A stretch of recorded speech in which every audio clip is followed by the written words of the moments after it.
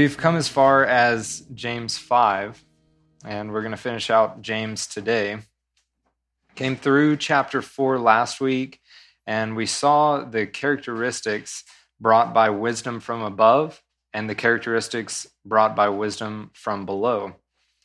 Wisdom from below brings bitter envy and self-seeking.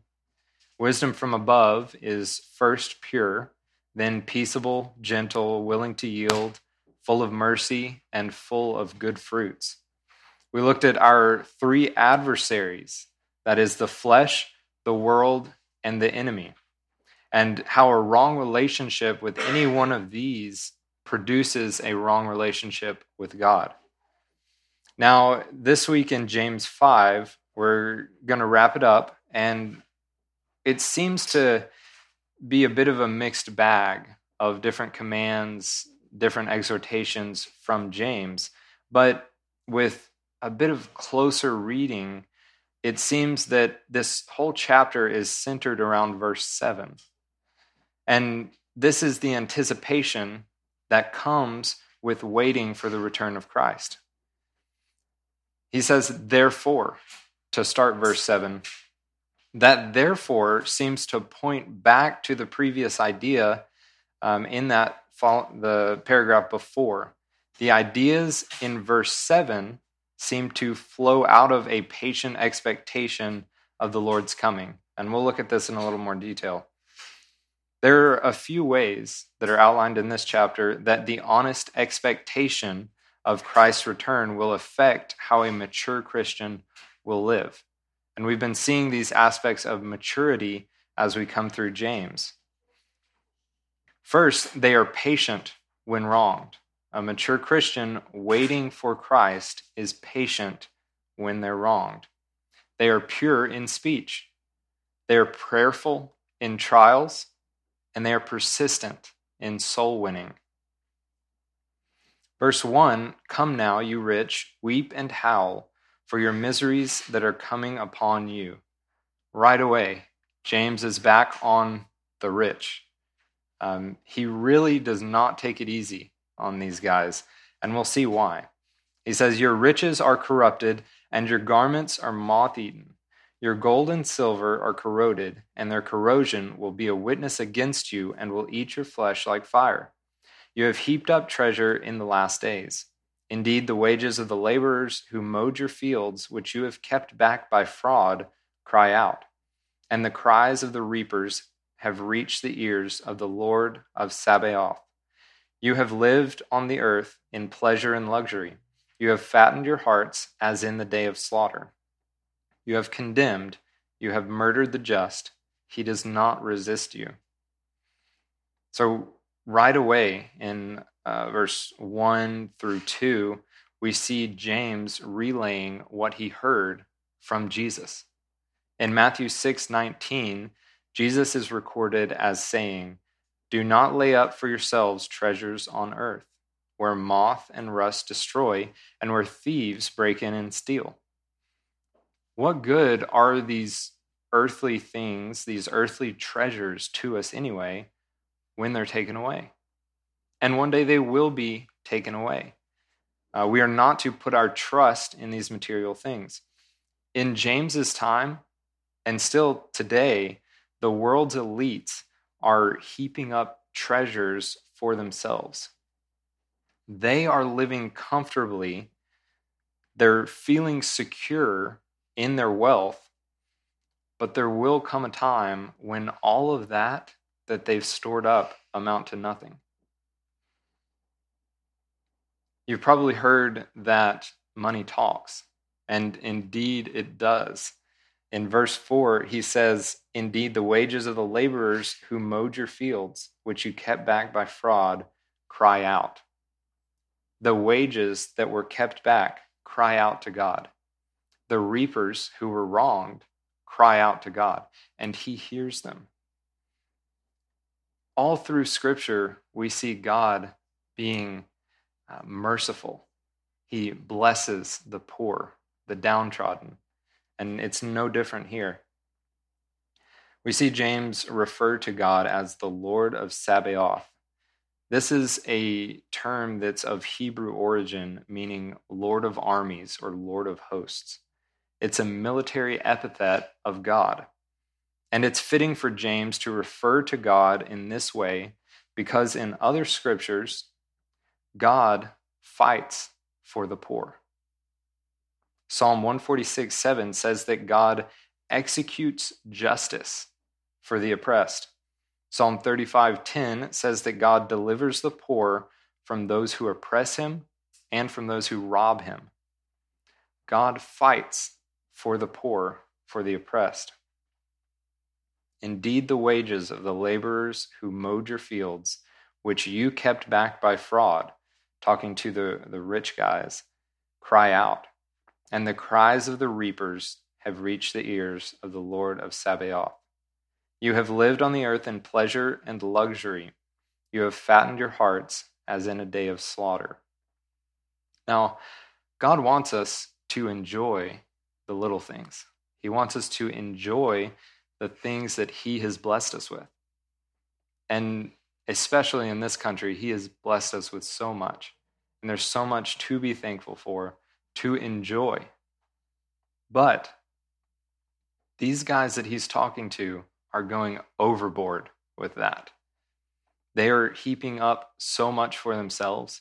They are living in so much excess that it actually detracts from the living conditions of others.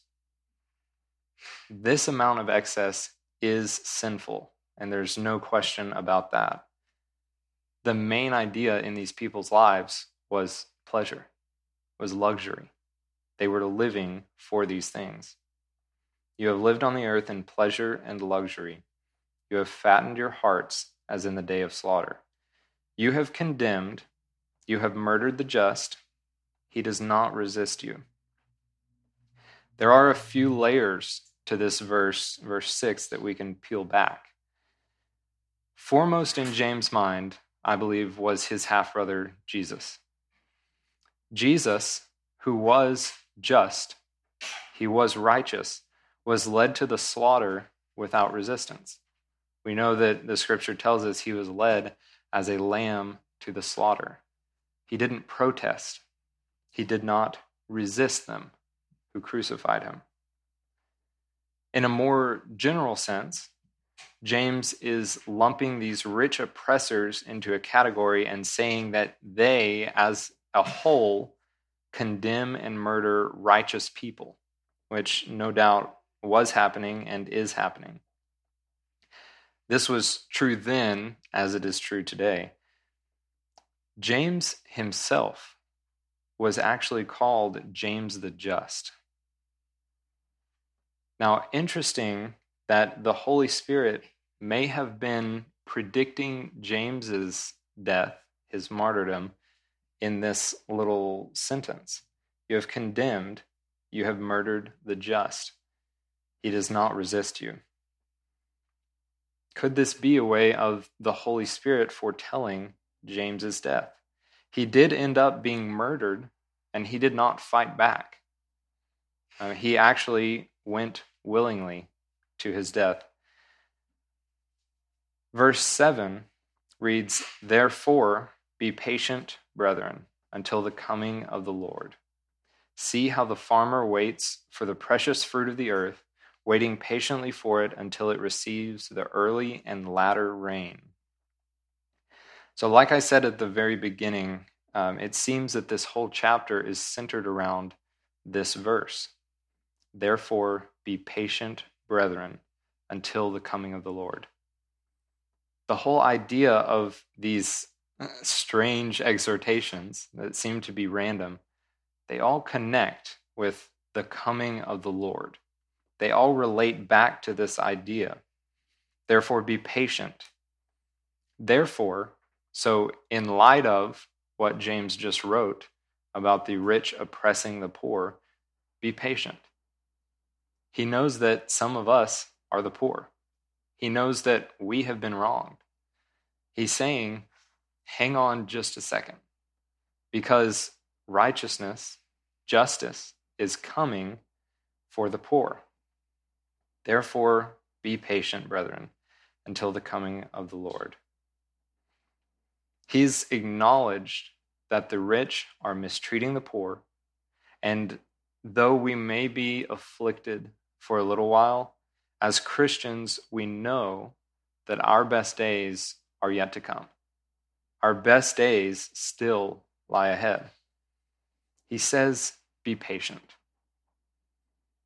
This can be more accurately translated as patiently endure. And this is an imperative. This is a command verb. He's saying, patiently endure. We don't have a choice in this. It's not like we can just say, hey, okay, get us out of here right now. We don't have that choice. And this is the only way that we can proceed. Patiently endure. We're being called to bear up under these afflictions. This word is not passive. This is an active form of the word. It's not a passive waiting, looking up in the sky, waiting for Jesus to come back and twiddling our thumbs. This is not at all what we're called to do. We shouldn't spend our days stupidly staring at the sky, just waiting for something incredible to happen. This is an active perseverance. And it means to bear up under wrongs, under persecution. Persevere. Then James uses several examples to illustrate this patience he's calling us to. First, we see the farmer, then the judge, who is Jesus, and then the prophets. The farmer is talked about in this verse 7. See how the farmer waits for the precious fruit of the earth, waiting patiently for it until it receives the early and latter rain. Farmers are surely some of the most patient people on this earth. If you know a farmer, or if you are a farmer yourself, you know that their lives are not counted, they're not numbered in days, but in seasons and years. You have to wait entire seasons for anything to pop out of the ground. There is a patience that comes with farming. Now, I'm sure that many of you know that I got my bachelor's degree in animal science at Tarleton. And that was a great experience, and I learned a lot. But when I was reading this verse 8, you also be patient. Establish your hearts, for the coming of the Lord is at hand. That word establish jumped out at me. And so I got to thinking about it a little more and seeing how that could relate back to our lives as Christians. Well, as an animal science major, when I say a plant is established, it means that it's thriving in its habitat. Basically, you can turn some cattle out on it, they can graze it, and it can grow back. It's well established. Well, for a certain time, when you're gardening, when you're planting something, you'll often have to apply more care to that plant for a little while it becomes established. You can't just throw something in the ground and expect it to flourish, but it needs a little bit of extra care on the front end. The plant requires time and care as its roots grow deeper into the soil. When it's just been planted, that network of roots hasn't had a chance to expand out. It doesn't have the ability to gather all of the nutrients it needs in a timely manner to sustain it. It needs care. They set it in place, these gardeners, and then they provide the nutrients that the plant needs for growth. And as I thought more about this word establish, I realized that it's very easy to apply this concept to our spiritual growth. When we first become Christians, man, we are not very rooted, are we? We need somebody to come alongside us and urge us along, to nudge us in the right direction, to care for us.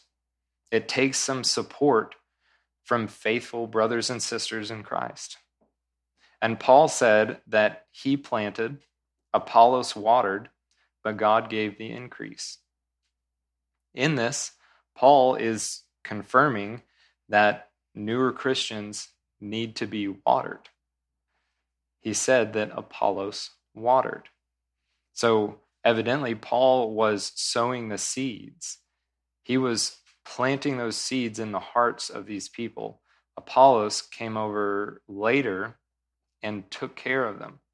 He taught them. He watered these seeds.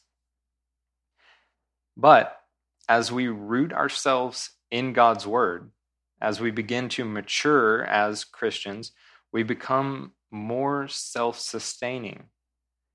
And as we reach maturity, we'll see a shift in our watering habits. We tend to shift from being watered to watering others. And this is actually a good gauge of spiritual maturity. We still have to get nutrients, but by this point, we've rooted ourselves well in the Word of God, and we're more self-sustaining.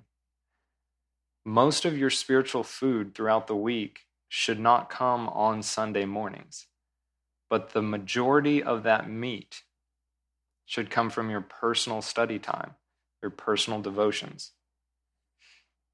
How much of your spiritual food comes from your personal time with the Lord, and how much of it is fed to you? In other words, are you a producer or a consumer? You know, we've been talking about maturity the whole way through James. This is a great gauge of that maturity. Don't get me wrong, there is nothing wrong with being a consumer. But at the same time, we have to press on to maturity. We can't be stuck somewhere. You know, nobody bats an eye at a mother feeding her little infant from a bottle. But if my mom walked in right now and started feeding me from a bottle, there's something wrong with that. You know, it doesn't take a genius to figure that out. We can't be spiritual babies in a man's body. It doesn't work well. No one expects to see that mother feeding me a bottle because I should have matured past that. And it's the same idea here. We establish our hearts. We root ourselves in the Lord, in His Word. And by that, we get our nutrients. There is no spiritual growth apart from the Word of God. That is how spiritual growth happens. So we've talked about the word establish, but what exactly are we establishing? James commands us to establish our hearts. Establish our hearts in what? A plant is established in soil, as our hearts are established in Jesus Christ. And by extension, we establish ourselves in His Word. For the coming of the Lord is at hand. And this is the why to establish your hearts. The coming of the Lord is at hand. There should be an earnest expectation in each one of us as we look forward to the returning of Jesus Christ. Do not grumble against one another, brethren, lest you be condemned. Behold, the judge is standing at the door. Number 2, the judge, and this is Jesus. When Jesus finally takes back the reins, He will set all records straight in executing judgment on the world. And it is not our job as Christians to exact vengeance for Him. Vengeance is mine, I will repay, says the Lord, not Christians. One way or another, everyone will end up face to face with Jesus for judgment. That is when all of the records will be set straight. Do not grumble against one another, brethren, lest you be condemned. Behold, the judge is standing at the door. He's saying, just hang on a little while. It won't be long until those who have wronged you will be repaid for that. It won't be long until justice is served. But for you, be patient. Be patient and expect his coming. My brethren, take the prophets who spoke in the name of the Lord as an example of suffering and patience. Indeed, we count them blessed who endure. You have heard of the perseverance of Job and seen the end intended by the Lord, that the Lord is very compassionate and merciful. My brethren, take the prophets who spoke in the name of the Lord as an example of suffering and patience. The prophets patiently bore up. They were patient, but it was an active patience. They bore up under much suffering, persecution. They were ridiculed for what they did, for what they believed, and what they said. All through the Old Testament, you have examples. Take Jeremiah, ridiculed for what he believed in. Indeed, we count them blessed who endure. James is writing much to the same tune as Peter here. Peter in 1 Peter 3:14 and 15 writes, "But even if you should suffer for righteousness' sake, you are blessed. And do not be afraid of their threats, nor be troubled.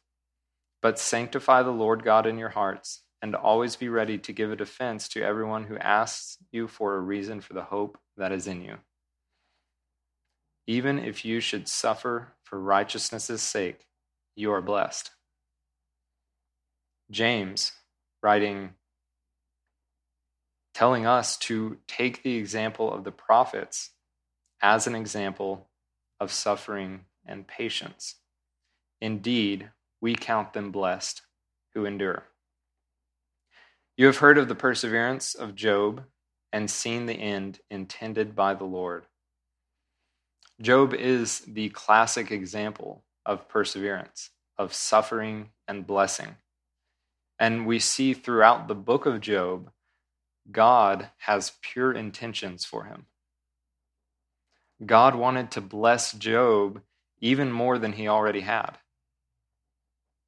Job had no idea what God was doing. All the way through the book until the very last chapter, or around there, Job was kept in the dark. Job had no idea the intentions of God. And his friends certainly didn't help.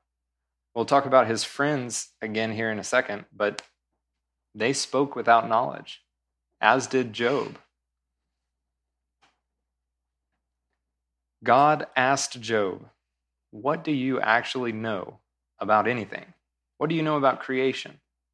Where were you when I laid the foundation of the earth? To what were its foundations fastened?" And Job ultimately comes to the conclusion that he really doesn't know anything. And I've come to that conclusion myself. There is really nothing that I know. I think I said it last week or the week before, but we know far closer to nothing than we do to everything, by a wide, wide margin. Job came to the conclusion that he didn't know anything. And in the end, Job actually admits, he says, "I know that you can do everything and that no purpose of yours can be withheld from you," talking to God.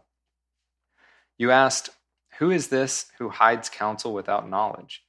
Therefore I have uttered what I did not understand, things too wonderful for me, which I did not know." So, as we are waiting for the Lord's coming, we are to be patient when wronged. As we wait for the Lord's coming, we are to be patient when we're wronged. "But above all, my brethren, do not swear, either by heaven or by earth, or with any other oath, but let your yes be yes, and your no, no, lest you fall into judgment." Verse 11 brings us to the second way this expectation of Christ's return should affect our lives.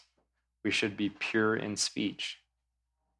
And James isn't actually outlawing legal oaths. The writer of Hebrews tells us that even Jesus took the position of priest with an oath. And inasmuch as he was not made priest without an oath, for they have become priests without an oath, but he with an oath, by him who said to him, "The Lord has sworn and will not relent. You are a priest forever according to the order of Melchizedek." By so much more, Jesus has become a surety of a better covenant. Rather, James is telling us to have such honest speech, to be so pure in word, that we don't need to back up our promises with an oath. A Christian should keep their word. And we especially should not be throwing God's name out flippantly as something to swear by. In no way is that okay. Above all, my brethren, do not swear either by heaven or by earth or with any other oath, but let your yes be yes and your no, no, lest you fall into judgment. The idea is that we should be continually so honest, so straightforward and trustworthy that we don't need to back up our yes with any oath. If I say, "Yes, I'll take care of that for you," you should have faith that I am going to actually take care of that for you. I shouldn't have to swear on anything, give you an oath that I'm going to do it. Let your yes be yes and your no, no. Verse 13, is anyone among you suffering? Let him pray. I'll remind you that this is Old Camel Knees writing. He has a lot to say about prayer. And this last section is going to be mostly dealing with prayer. He's going to tell us to be prayerful in the midst of trials. Verse 13, is anyone among you suffering? That word suffering carries the idea of afflicted. It's not specifically a sickness. He uses a different word for sick in the next few verses. But it is saying, are you under pressure? Are you afflicted? Are you wronged? Sure, this could be sickness. This sickness could be afflicting you, but James is going to use a different word that's more specific in the next couple of verses. So this is a little bit broader term here. Is anyone among you suffering? Let him pray. That's all he gives you. Let him pray. No doubt that was James's answer to a lot of things. Just pray. Is anyone cheerful? Let him sing psalms. Is anyone among you sick? And there is this more specific word, sick. And even more specific, it means laid up. It's a sickness more than just sniffles, but it's causing you a great deal of challenge and a great deal of pain. Is anyone among you sick? If anyone is sick, call the leaders of the church and ask for prayer. Is anyone among you sick? Let him call for the elders of the church and let them pray over him, anointing him with oil in the name of the Lord.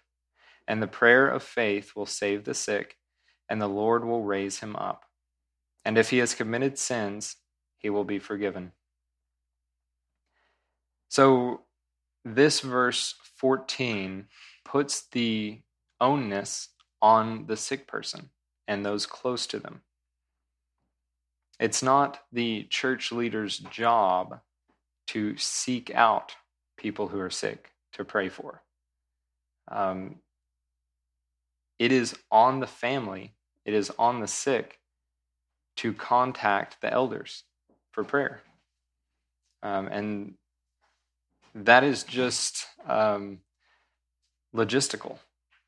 If I'm spending every day of my life searching out someone who's sick, I'm not going to be able to study like I need to. I'm not going to be able to take care of my family, probably.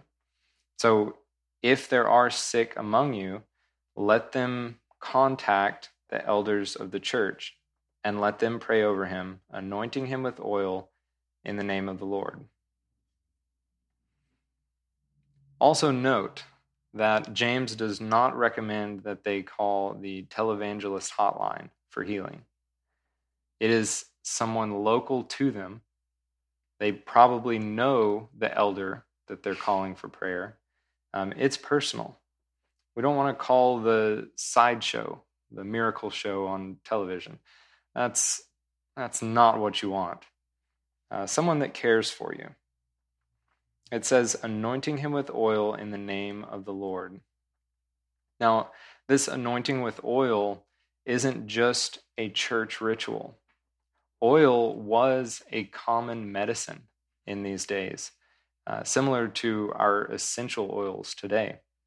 Physicians often anointed the sick with oil, and Dr. Luke records Jesus' words as he tells the parable of the Good Samaritan. And he also pays attention to these little medical details that some other people may not have even written down. He says, and this is Jesus speaking, and when he saw him, he had compassion. So he went to him and bandaged his wounds, pouring on oil and wine. And he set him on his own animal, brought him to an inn, and took care of him. That's from Luke 10:34. So when this Good Samaritan found the guy that was beaten up, he took care of him. What did he do to try to help him heal his wounds? He poured oil and wine.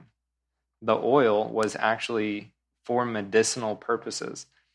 And so the picture here is of saints not only praying for one another, but also using the means that God has supplied for their healing, for their health. It's not just prayer, it's prayer and anointing with oil. And no doubt there is a faith aspect to that as well.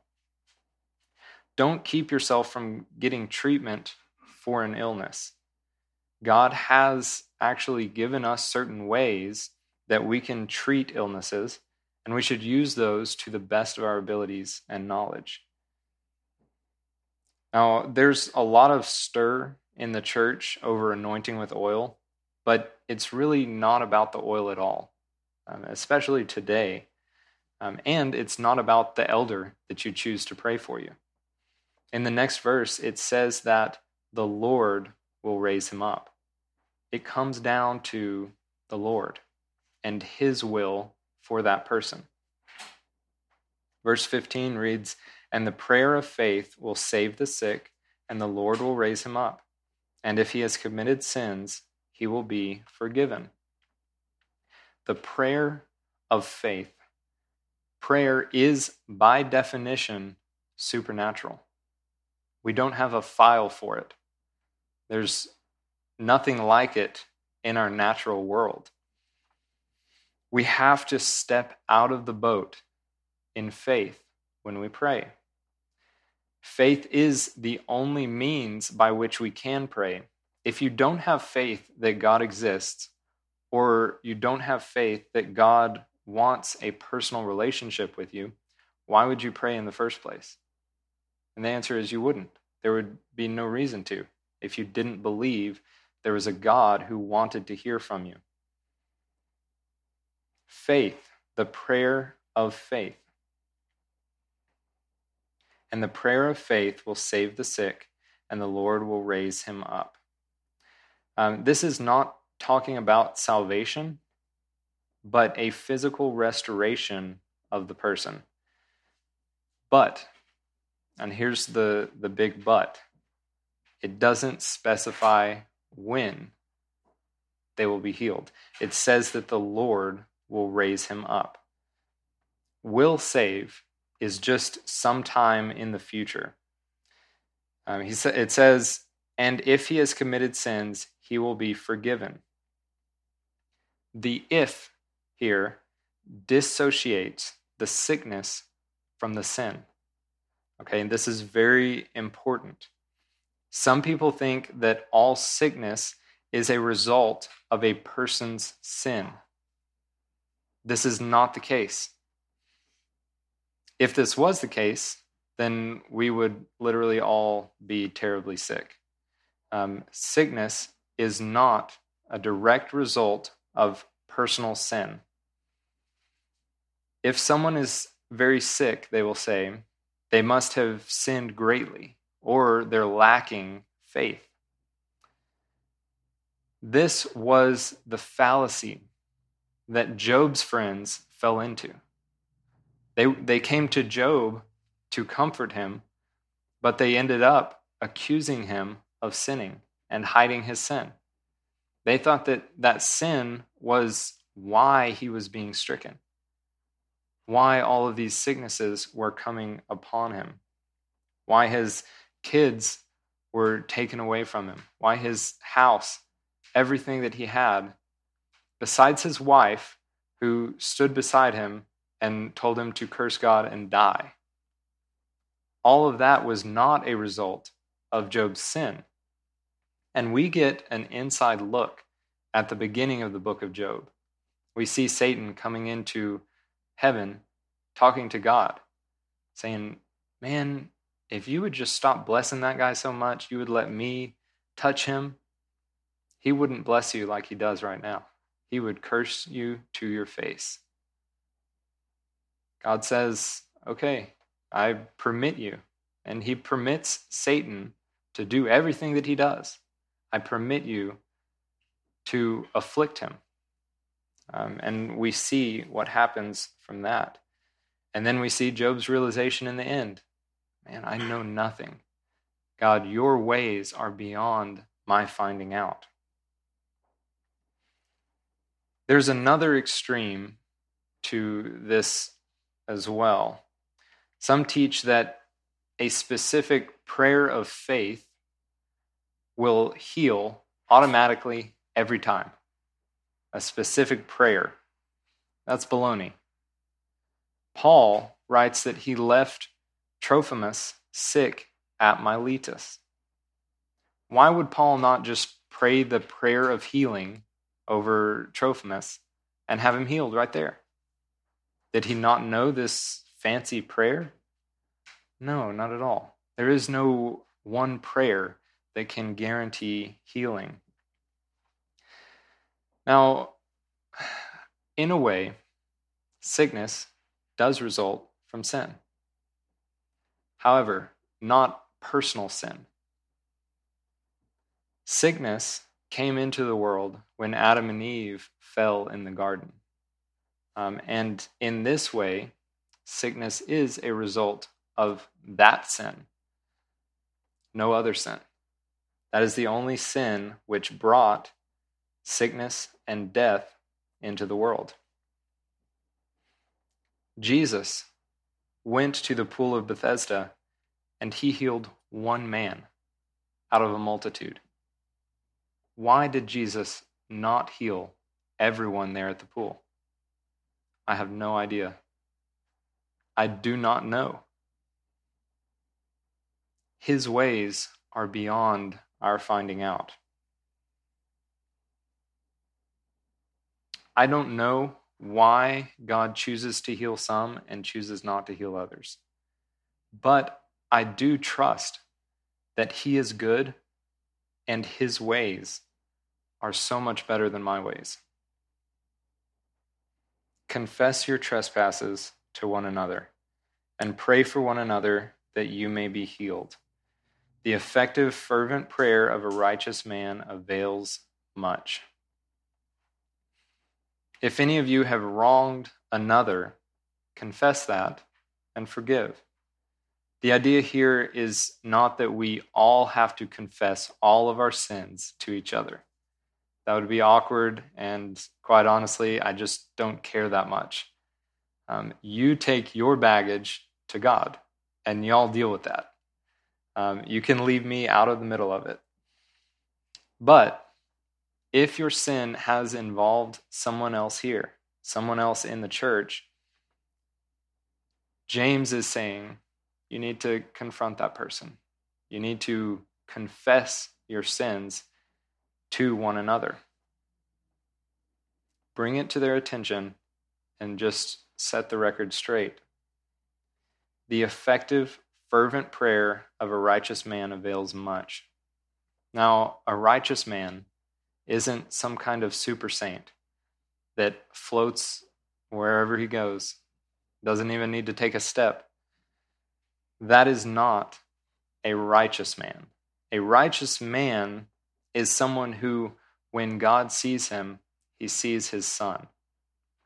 A righteous man is covered by the blood of Christ. It's the only requirement for righteousness. You are covered by the blood. The effective, fervent prayer of a righteous man avails much. When I was a little guy, my mom and dad would always read a chapter of the Bible a night with us. And I don't think Cheney was even born yet. It was a long time ago. But we would each have a turn to pray before we went to bed. My prayer went about like this. Dear God, thank you for the lights. Thank you for the windows. Thank you for the chairs. And I would just list things that I was seeing in the room.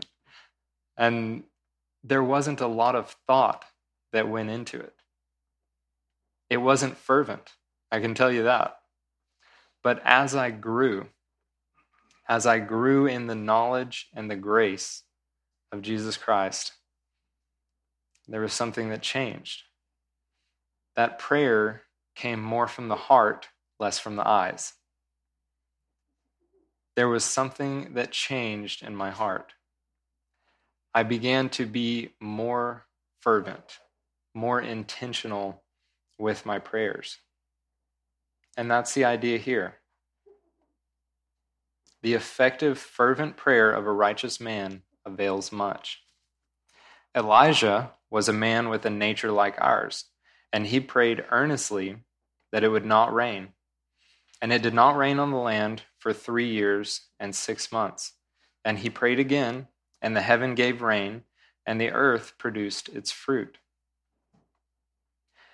We tend to think of Elijah as one of these super saints, one of these bigwigs of the faith.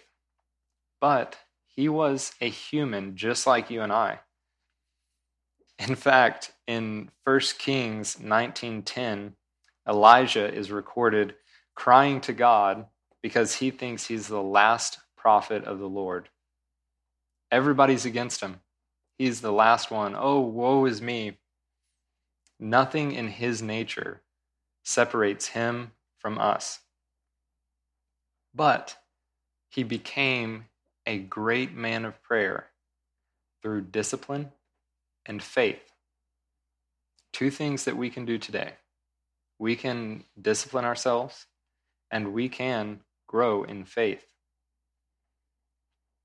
It says that Elijah was a man with a nature like ours. He had his faults.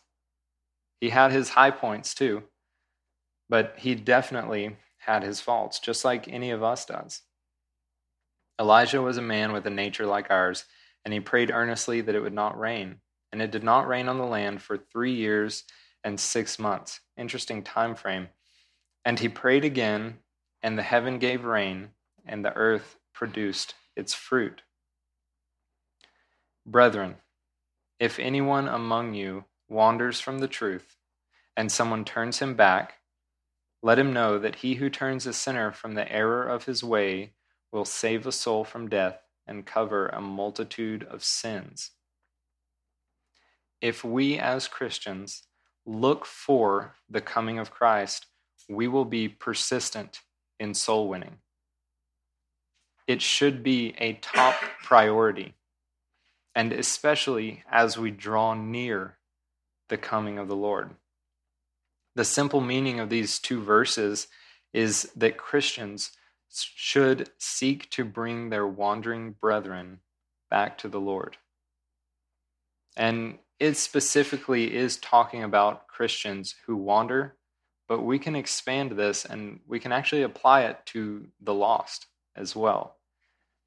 We can so easily get caught up in our own trials, things that are afflicting us, that we forget the needs of the lost and of the backslidden Christians.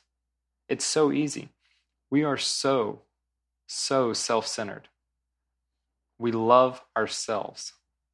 I actually think it's kind of funny when people say that they hate themselves, because if you actually hated yourself, you would be glad that you were so miserable.